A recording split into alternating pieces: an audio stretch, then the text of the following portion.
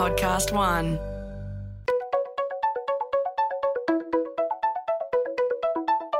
Hi, this is Paul McIntyre. Welcome to the MI3 Audio Edition. I've been a business journalist for 25 years covering the marketing, media, agency and tech sectors. In this series, we talk to industry leaders about the global and local developments that you need to be across this week.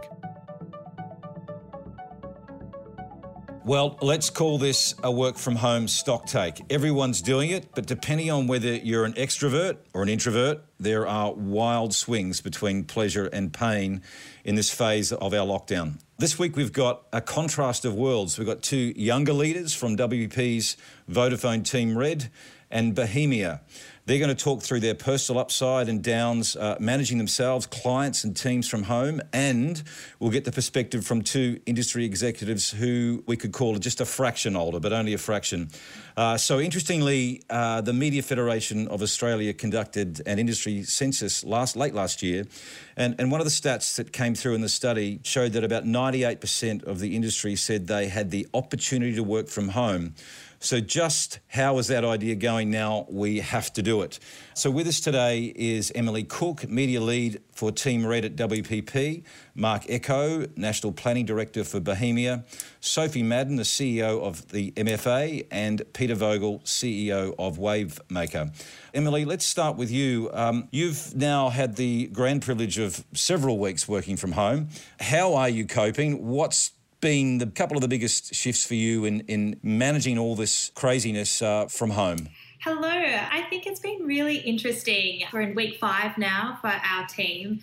What I've loved about it is this window into colleagues, media partners and clients' lives. And it really helps humanize a lot of the conversations that we're having. You're getting that sort of interesting interruption from a client's child interrupting about maths homework or something like that. Or you're having a conversation and they've got a solar system in the background from a paper mache, which has brought in some really interesting discussion. But also what it does is it's really helped, I think, navigate some difficult conversations that it's not so much sometimes those client agency conversations, but actually it's a human to human, we're all navigating this together. So there's a really interesting camaraderie and humanization aspect that comes from working from home and getting a sort of opportunity to see into these colleagues and partners and clients' lives. And you're learning a bit of maths by the sound of it, Absolutely. Emily. How has been the client side when you talk about it humanising? What is different about that conversation you're having now than the context and nature of it versus what it might have been pre-COVID? What's different? I think that we're all navigating this together at the end of the day. I think that we know the nature of what we're doing is there are so many uncertainties, but what we can control. So everyone is in it to work together. And I think, again, to this point, you've got this really interesting camaraderie that we're all here to help each other. And when you talk about with the other MFA community as well, you are starting to see that clients are asking for our help, but they understand the pressures that we are under leading our own teams because they're navigating the exact same on their side as well. So you're also part of the MFA's 5+ committee. In fact, I think you're the chair, Emily. You talked about some interesting conversations that you've been having with your colleagues across the industry, and one of them was around culture. And you personally have had some interesting challenges managing a team of about 10 people, I think, but also talking to your colleagues across the industry. They are having some similar challenges. Just talk through that culture bit and how you're trying to manage a team from home when there's no physical presence. I think for me, this has been probably the biggest learning curve. I really thrive on visual cues and that aspect of really having empathy, looking around that team. You can see who is under pressure. You can see who's having a good day or someone who just needs to put their headphones on and power through whatever they need to do. So without those visual cues, it's really difficult to really understand what the rest of the team are going through. And overhearing conversations and the richness of those conversations or those, let's just bounce some ideas off, are really lost. So talking to colleagues, and I had a really interesting conversation with a colleague last week, is that how do you really facilitate that cultural nuance that we as agencies really thrive on? And it's been interesting. I've had a few new starters within my team in the last few weeks, and really sort of starting to drive that cultural conversation, be able to be there for the team and welcome people as we would look to do normally has been quite difficult. So talking to the community... So there's no pubs or lunches? No, absolutely not. I mean, there's Zoom conversations, Blue Jeans conversations, Microsoft Team trivia, which is always great. But it's been really interesting, and talking to the MFA community about how do we do this. This is quite a reality now. I think the newness of it has worn off. So it's about how do we establish a culture of teams doing it in a virtual world and making sure that we're checking in, we're having those one-on-one conversations, that you are really across the workload, the prioritisation of tasks, and even talking to the community regarding brainstorming and those ideas. It's finding new ways to brainstorm in a world where you don't necessarily have the tools, the butcher's paper writing it up, and there's new ways to do that, which talking to the community, they're looking to do. We'll come back to that culture point with the rest of the group in a second, but Mark Echo, you have been on a roller coaster yourself, enjoying the focus and clarity, I think, from working from home, or whether it's forcing you to do, but equally you like people. How are you tracking out there in the big lost world? Hi Paul, thanks very much for having me on. Yeah, you're right. I think this time of uncertainty has definitely brought a pure focus and clarity on all of our communications. It's about 60 to 65% of all communications is non-verbal. So whenever you are speaking now in a virtual sense or in a virtual room, you need to be really clear in what you're asking for and what you're actually trying to say, because you don't want it to be miscommunicated. I think for me personally, I'm an extrovert, and anyone that knows me would agree with that naturally anyway. I've struggled at times. I think we were talking about my emotional variances, and when I'm in the office, I do radiate off other people, and I do absolutely take energy and manage their energy as well in the way that I conduct myself. And I do see that my variations in my emotional state whilst working from home there's a bigger ebb and flow. So I've called it about from 2 to 8 is where I'm fluctuating between now, where when in the office, I'm fluctuating between 4 and 6 because I'm radiating off everyone else in the room. So if I'm ever feeling down in the office, I've got a team of people to help bring me up, and if I'm ever feeling up, I can bring up other people, where I'm just limited by that at the moment, working from home. We might nickname you Captain Emo for a little while then. How about that? Yeah. But so how are you managing that, Mark, and how, to Emily's point, the cultural bit, the interaction with the team, with the biggest difficulties there, and do you see perhaps any light at the end of the tunnel and working your way through a better way as we still are operating virtually? Yeah, a couple of things on that. Well, I think for me personally, I've absolutely had to focus on what I'm doing for my energy management. So ensuring that I'm exercising right, ensuring that I'm eating right and sleeping right means that I can be there for other people and for the team and the wider Bohemia.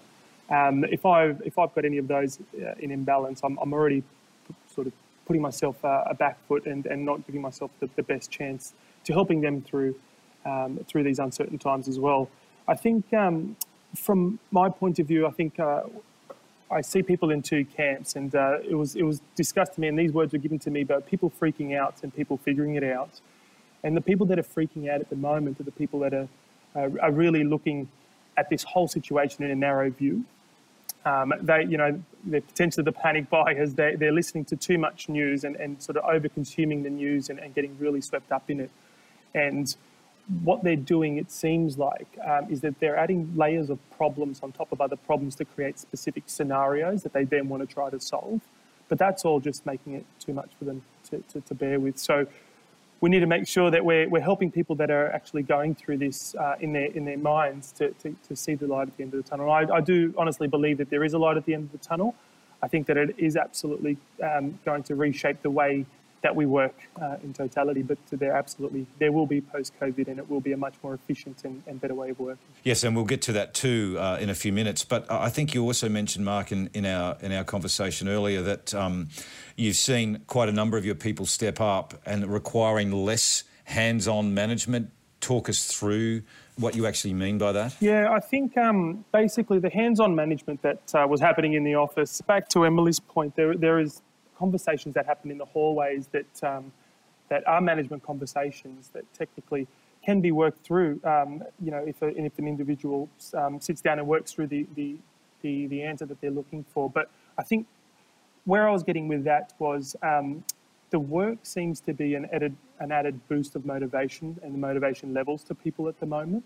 So where there was instances of potentially micromanagement and micro leadership, people are, and I'm seeing within the wider team that they are coming and stepping up a lot better now to solve their own issues before they're coming through and asking questions to their managers, to their directors, and to myself. So what I'm seeing is that there is a chain of command or chain of hierarchy that people are using to get to the clarity that they need more often than not now.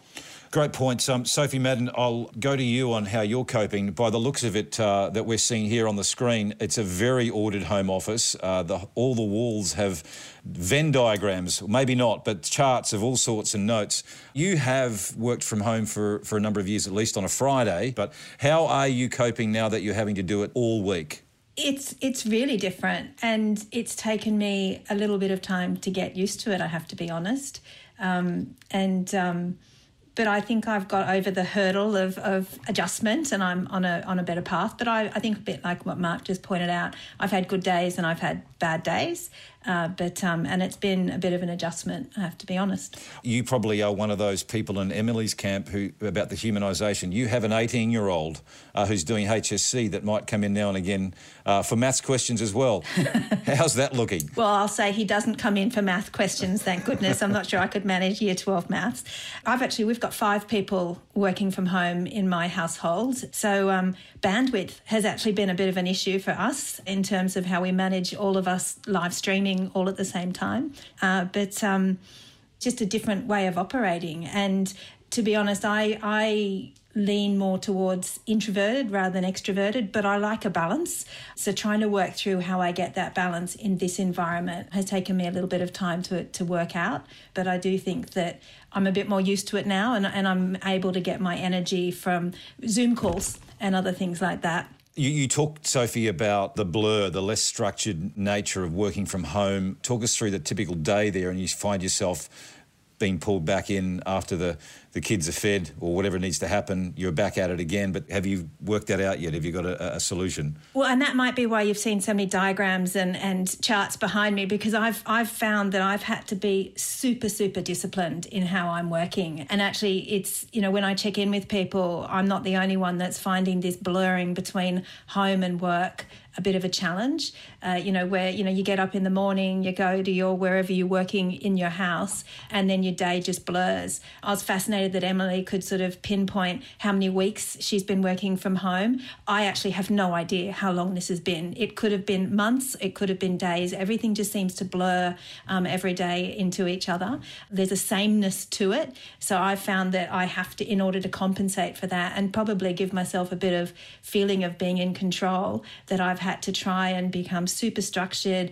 I've had to, try and make sure I put some work clothes on and just put some structure around it, because I certainly found at the beginning that my day just never seemed to end. I wasn't eating, I wasn't exercising, I was just, because we were so super busy as well, that it just all blurred into each other. So I've had to really diarise and schedule, okay, this is lunchtime, you've got to have a break now, or this is when you're going to go out and have a walk, because otherwise I was just pretty much sitting in this spot all day. Peter Vogel, you've been going into the office, and it's sort of shifted some of your perceptions on what's possible, but you're not a fan. A bit like Mark, you might be slightly extroverted. That's right, Paul. I think I am an extrovert, and part of the reason I love the industry that we work in is our industry is about collaboration, provocation, innovation. That's what we do as agencies, and I think a lot of that comes from certainly face-to-face interaction, those non-visual cues, and absolutely, I think whilst many of the people on the call wouldn't know Tom Peters, but he coined a phrase, management by walkabout. And certainly that is the way that I manage. We've got 250 people in Wavemaker, but about 160 of them are in Sydney. And of a morning, I can walk through the office, I can get a sense of the energy, I can go up to someone, wish them happy birthday, I can get a group of people together to quickly brainstorm a solution for something. And I think that's what you really miss out on. And yes, I mean, there are a lot of technology tools to help, but I just don't think they're quite as efficient as face-to-face. I think, you know, certainly this COVID-19 has certainly helped us prepare ourselves to become a lot better at working from home. But I think our industry is very much part of that engagement. And I think, you know, culture, if you look at culture, which is so important for agencies, culture comes from shared experiences. And sharing an experience online is sort of not as multifaceted as an experience face-to-face or attending something together. Emily, can I ask you on that? Do you find the same thing? And do you think we'll find some workarounds eventually, or there is just going to be an assumption or a conclusion by all of us that it's better, in person is better for some things? I absolutely agree that in person is better for some things, but I'm really interested by the point that I've been lucky enough in my career to work in Sydney, Melbourne and Brisbane as well. So I've actually worked in all three different media markets, and where in the past I've had to really re-establish my network and my allies in each market because there wasn't as much crossover. What I've been really interested to see is actually that because we're less borderless in a way, even though that we are locked in from a border point of view, it's been really interesting and talking to the community and friends in Melbourne and Brisbane that they feel a much more integrated sense of us working together. They're getting the access to strategic resources that in Brisbane they'd never have the opportunity as often to be able to tap into some brilliant minds. So what's been interesting is that you're becoming less state-centric or city-centric, and you're getting this really nice conversation and free-flowing of ideas, to Pete's point, regarding innovation and opportunities for clients, which I think is actually a really positive and an interesting positive to come out of COVID, because I think we're all quite used to checking in on friends overseas. I know that I personally am checking in on friends in New York, Auckland, across the world, and it's becoming less of a barrier, time zones or anything like that. I think this cross-pollination of knowledge is really interesting.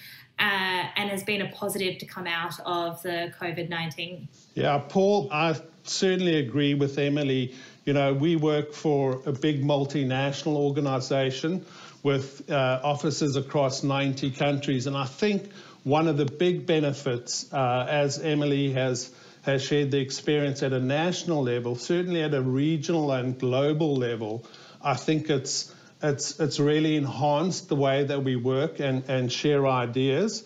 And yeah, I mean, there are lots of benefits to being part of a global organization. And I think certainly video conferencing, global town halls have been extremely successful in making you feel part of something a lot bigger. But also the communication, you know, it's moved from email to at least a visual communication, you know, for big global meetings. So I certainly think from a network perspective, there's been a lot of benefits. And look, you know, we're learning how to use video conferencing and technology a lot more effectively.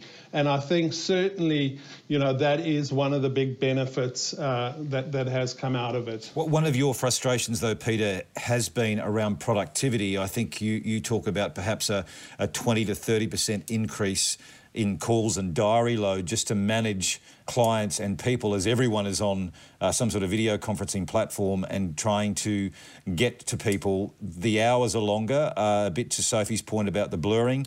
Give us your perspective on that. I think that is true. This is a learning experience. The big benefit is, you know, necessity is the mother of invention. So for the first time, I think our IT systems are really working. And as media agencies, we have to log into a lot of tools. We've actually, for the first time, really ensured that we can effectively work from home. So that's a big tick. But yeah, I mean, we're still learning how to do this. And as everyone has said, you know, they feel their days are longer, they're on a lot of calls because it's a lot quicker to just get up from your desk, walk over to a colleague and ask them a quick question. Whereas now you've got to phone them, they're most probably on another call. So you leave a message for them to phone you back, they phone you back, you on a call. So there's a lot of inefficiencies. Yeah, we'll learn how to get more efficient, be a lot more prepared for meetings, schedule a lot of things. Routine is very important. I mean, one of the things we did for our agency was actually block out 1 o'clock to 2 o'clock and said there's no video conferencing calls because we felt people's days were just blurring and they weren't getting that opportunity to sit back, to reflect, to have some lunch, to get some fresh air. So hopefully we'll get better at it, but certainly you've got to believe that has impacted productivity. Also the various interruptions. I mean, work is a good place where, you know, you are focused on work and you don't have those outside interruptions. But I think yeah, I mean the positive is we're learning, we're getting better. So hopefully going forward it makes us a lot more productive working from home. Mark, productivity and blurring, how are you finding it? Both Sophie and Peter have talked about the blurring aspect of it and longer hours. How are you travelling on that and the productivity discussion? I was very similar to Sophie. I think at the beginning it was absolutely blurring. I was wearing basically the same types of outfit every single day, so I didn't know if it was a Monday, Sunday or a Saturday, or, you know, I couldn't determine between. But I've personally done a lot of things to make sure that I can de-blur when is work time, when is time for me to reflect, when is time for me to switch off. So things like scheduling that 1 hour, but having a morning tea, afternoon tea, lunch scheduled in, getting dressed, you know, to make sure that you feel like this is Monday to Friday and this is the weekend is an absolute another thing that I do. And having non-negotiables in the morning. It is time for my personal exercises and things like that, and that is something I absolutely need to do. And that for me, I've got those scheduled in on specific days, so I know exactly what day it is. So setting really good and strong boundaries that I abide by helps me de-blur those lines. Are you working longer, Mark, than you were, or is it just different? I think I'm more connected longer, yes. I think I am checking emails and things like that post, the typical 5 o'clock or 6 o'clock. But I'm happy to do that. I think for me, working in an office, there was a mental thing when leaving the office that you could switch off technically. But working downstairs in my dining room and on my dining room table, I mean, it's quite easy just to move to the sofa and carry the laptop at 6, 7 o'clock. So I'm definitely connected longer, but I do schedule the things that I need to do within the sort of the normal working hours. I'll call them normal 9 to 5. I do note that Sophie's the only one here with charts on her wall. So, Sophie, do you feel like you're more productive now? You've got it nailed? I wouldn't say nailed. I think there's some things that I'm more productive of and some things take a bit longer. I think one of the things that will come out of this is that there was a bit of a stigma, I think, around virtual meetings and virtual conferences in the past. This has been an opportunity for that to be broken down completely. So certainly from an MFA perspective, where we've found that we had, where we did things in Sydney and then Melbourne and then Brisbane, I think those barriers have been broken down, and that's a good thing, so that we can now give access to anyone, anywhere to our programs, because I think no longer is it seen as being, oh, well, I'm only getting this as a live stream because you can't be bothered to come to my state. So I think that's been a good thing. Doesn't mean that doing things face-to-face should just go away completely, but a balance of that, I think, coming out of this is probably something that certainly I'll take, and from an MFA point of view that we'll bring on board. And the other part of it is from a client perspective, working from home and having people work flexibly has sometimes been a hurdle. There's some clients have had issues with it. Other clients have not at all and have been really open to it. we're now all having to do it. And so there's this new empathy, I guess, around how that can work and that it doesn't mean that everything's going to fall apart. So I think that that's something that we can, as an industry, take from this as well. So whilst I think that there might be productivity issues, we might all be slightly working longer, and we've had to work through blurring issues and all that sort of stuff. I guess that's normal in any sort of transition of a new way of operating. But I certainly hope, and I would like to think that, and I think actually, to be honest, I think it's the only thing that's keeping me sane, is to go, we'll come out of this with some positives as well as some, getting back to work, and won't it be great to go back in the office? Maybe this will change that stat around not just people being capable of working from home, but people actually feeling that they can and are empowered to work from home in the industry as a result. Some good points there, Sophie, and we'll wrap up shortly. But before we get to our final themes around the future of work, what that we think that might look like now, and mental health, we need to cover that one. Sophie, quickly talk to the crazy phase you've been through in reworking your programs at the MFA. Talk us through the steps and I imagine the freakouts that Mark talks about at one stage of how the hell are we going to do this?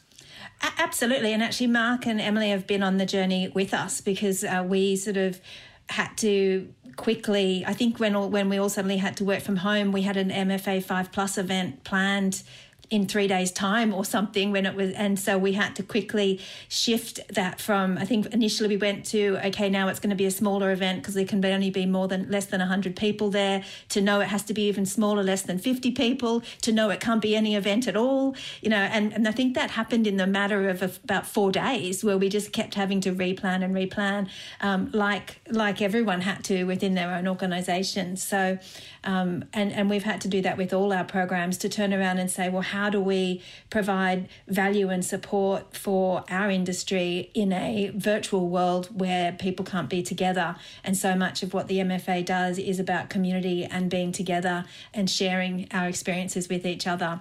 So very quickly, what does that look like? What do some of your programs look like now, Sophie? So essentially our programs are all virtual. So NGen's completely gone virtual. We did 5+ as an online Zoom stream a couple of weeks ago. I think that went really well. Emily was part of it. I thought she did a terrific job, and certainly the feedback was really positive. And it actually meant that a lot more people could experience that program than maybe they could have if it had been a face-to-face event.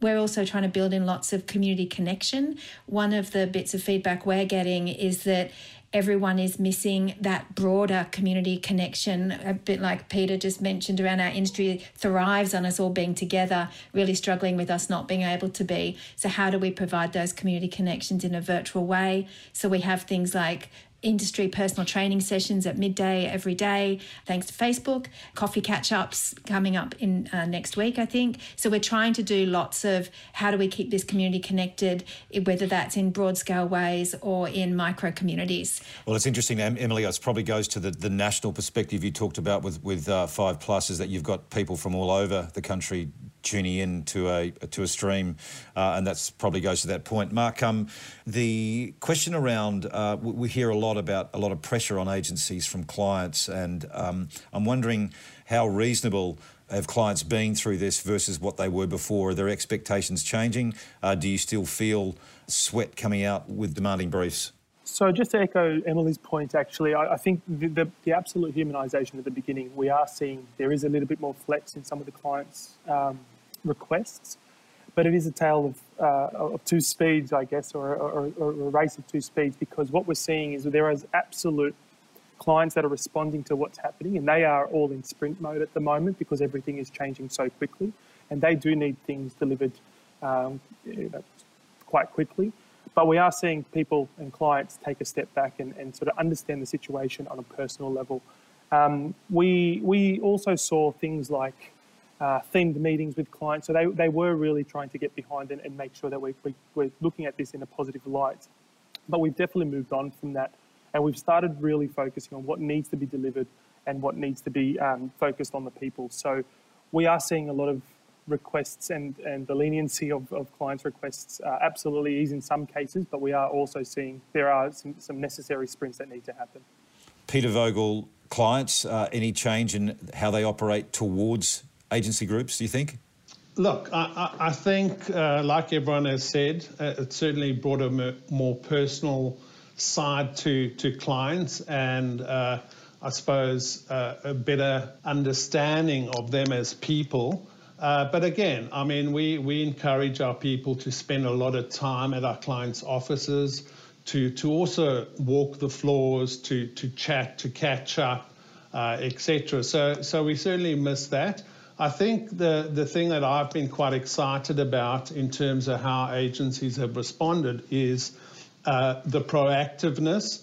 I think a lot of our people are thinking of proactive ideas, what the clients could be doing to pivot their focus at the moment, or what they should be doing, when things return to normal. So I think also clients have responded really well to that. I think there has been an appreciation that we've had to, either change or in some instances cancel media, but then also to respond not just by doing the day-to-day, but being proactive in terms of other things that we've sharing. So I always think, I mean, certainly adversity or a situation like this provides an opportunity to actually build more meaningful relationships with clients. And I think I've certainly seen that. So I think it's been good. I've said to a lot of our people, use this as an opportunity to actually deepen the relationships that you have with clients. Sophie, you talk, we're in the final stretch, mental health and then the future of work, what we think it could look like. Sophie, you've talked about new emotional pressures on people in a work-from-home environment, and mental health being something that we really need to be watching out for. What's your sense from your members, MFA members, on how deep and wide that emotional pressure and that mental health issue is at the moment now? I think in the first week that we all started working from home, that was probably the main conversation that I was having with most of our board, certainly, and the other agency leaders, was concern around their people and how they were coping with the transition. And I don't think that concern has gone away. As we've heard today with just the people on this podcast, some people have coped really well, others have taken longer. And I think even if you coped really well, you have good days and bad days. So, and there's some people that, feel quite isolated. I know there's people in our team who live on their own and they're more isolated than, say, my household, which has got 5 people in it. So making sure that we're all looking out for each other and have an eye on our people is a really critical issue that everyone's very mindful of. I know from an MFA point of view, we're trying to do lots of support programs around mental resilience and how can we help give people the skills for this. But ultimately, I think it comes down to the fact that we're all trying to keep an eye on each other and make sure that we're checking in. I think one interesting thing that it's a bit of feedback that I got early on in the piece was that just how we do that in this environment is maybe a little bit different. In the past, we might have seen someone in the corridor that we think may be struggling a bit and you'd pull them aside and do a check-in with them individually. But at the moment in this environment, we're dealing with a lot of stress, but also a lot of fear and anxiety about their roles and their jobs. And so sometimes that sort of seeing people on a Zoom call and identifying that someone might look like they're struggling and then go and check in with them individually has actually created additional anxiety and stress because those people have felt that maybe they're being singled out. And so I think as a manager, it's really challenging to work through how you check in and make sure your people are okay in this different state of mind. And that's a learning curve, I think, for all of us. Emily, how deep and wide do you think the mental health looms, not just necessarily about your team, but across the industry that you see because of your role at the MFA? If you were to take a wild guess, is there 15, 20, 30% of people at any one time grappling with this, or is it more? What's your sense on and how deep this mental health issue is and could be? I think across the MFA 5+ community, in talking with everyone, I think that the statistic would probably be higher. I think everyone does feel it is uncertain times. I don't know.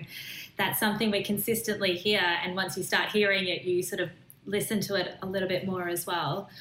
To Sophie's point, everyone in the community is working on how to manage in these different circumstances. And it's such a valid point Sophie made about how you would usually be able to identify certain people who potentially may be struggling, or you just want to check in on them, but you don't want to come across as being too specific on them as well.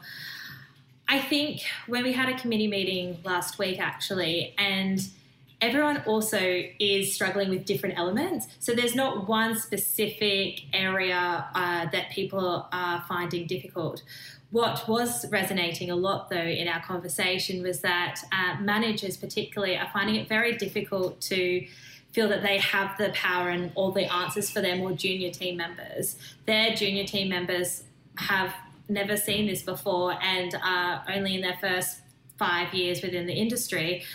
And so it's a lot of change. It's a lot to process. They're living in share houses. They're doing all this. They may live at home, to Sophie's point.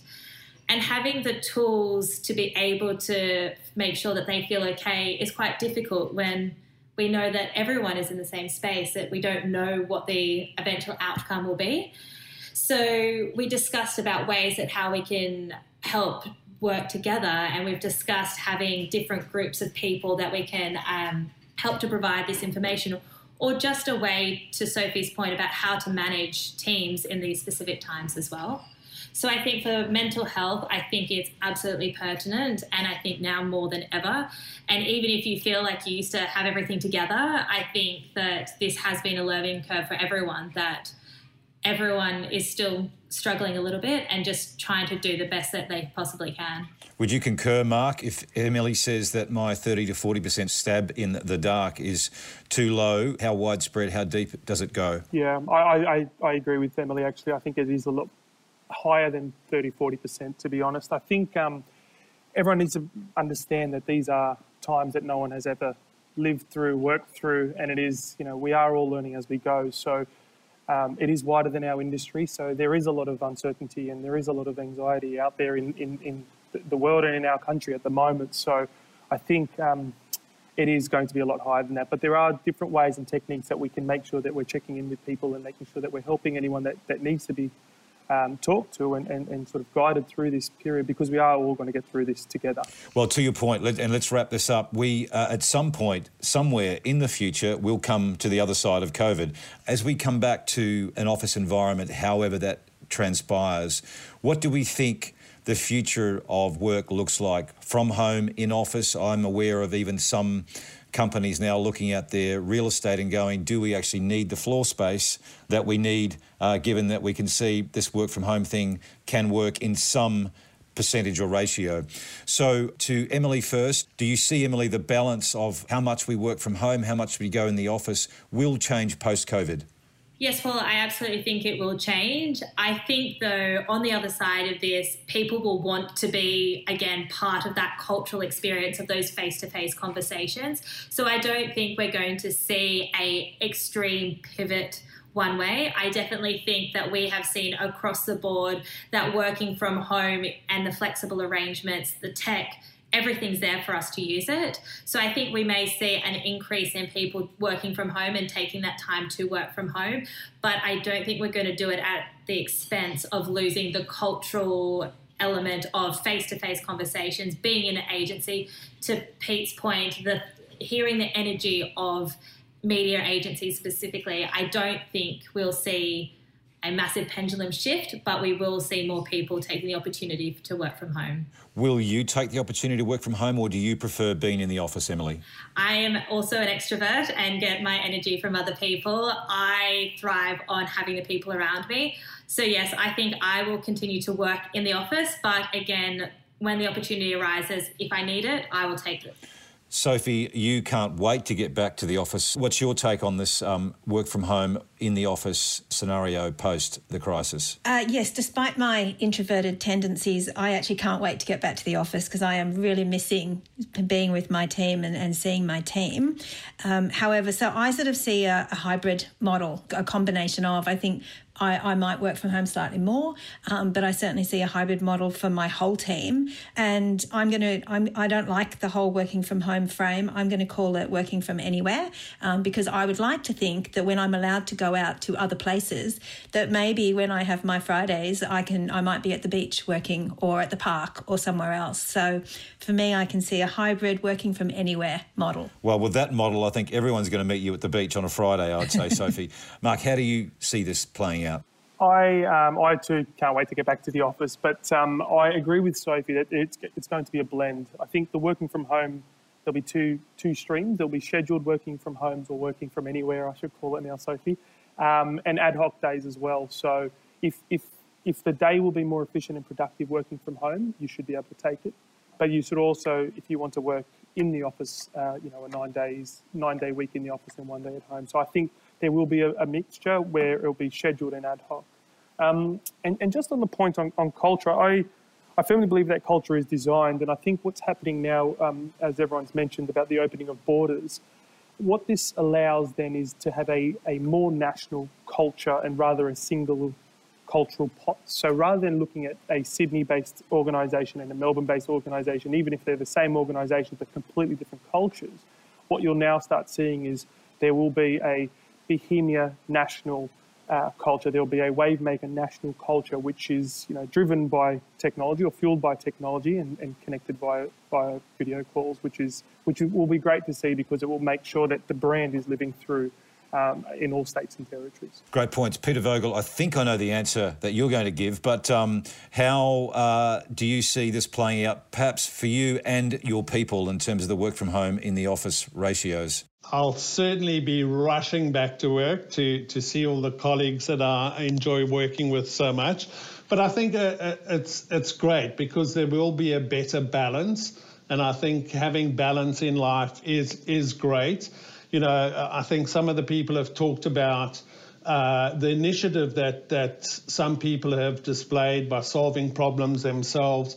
But you've got to balance that with on-the-job learning. So I think there is going to be this great balance. I think, as Mark said, the national culture is great, and even extending that beyond to regional and global. I think, we need to keep the good parts of working from home. So I agree. I think, as Sophie said, I think it will be a blend. It will be a balance. But certainly, I think we will be keeping all the good things that it's brought, whilst then really appreciating and fully getting involved in the things that build the culture, certainly the things where we can come together as a team and enjoy experiences together. Well, look, we're going to wrap up with this final question. It's not a trick question. There is no right or wrong answer, but you've had no heads up. So here we go. And I'm going to start with Emily because we started with you from the get-go. Emily, in terms of for yourself and what you think your teams and the industry will do in terms of working from home, is it 1 day a week? Is it 2 days a week? Is it completely unstructured in terms of that allocation for you and the industry? What's your hunch, Emily? My hunch on how this will change from working from home, I think that you will start to see probably a 1 day a week scenario for certain people within the team. But that said, if it works for them, I think that it's going to be, again, down to the individual, their families at home, if they're in a share house, if they live by themselves as well. There's all these key elements that require us to look at that. Also, your office chair, the technology, all of those elements. But I do see this being a 4 day a week, again, because everyone will be keen to get back in and make sure that they're surrounding themselves with the culture of the teams. Mark, what's your call? I think no one will work any days from home at the moment they can. The lockdowns are lifted. I think everyone will go in and appreciate, to Peter's point, being in the office. And then I think it will get up to about 50% of your time can be approved to be working from home as well. And do you think people will want that in our industry at that sort of level? I think it will be a case-by-case basis. I think there's definitely some departments that could potentially work more than 50% of the time working from home. But if you're running a team and you are managing clients, then it's a balancing act that you'll need to work through. Sophie, how does 50% sit with you? I actually think we'll probably see some people, we'll see more people actually move outside of Sydney and potentially do their whole roles from home and just commute in occasionally. I think we'll actually see more of that. So 50% feels about right for me as an average. That being said, one of the bits of feedback I have started to hear from people is that they're concerned that they're going to struggle going back to work. Because? Just the adjustment, just getting back into the swing of things again is going to be another readjustment for everybody because we're all getting a bit used to this. Now, Peter Vogel, your hunch, you is 100% in the office, we know that, but what about the industry and the people? What's the ratio there?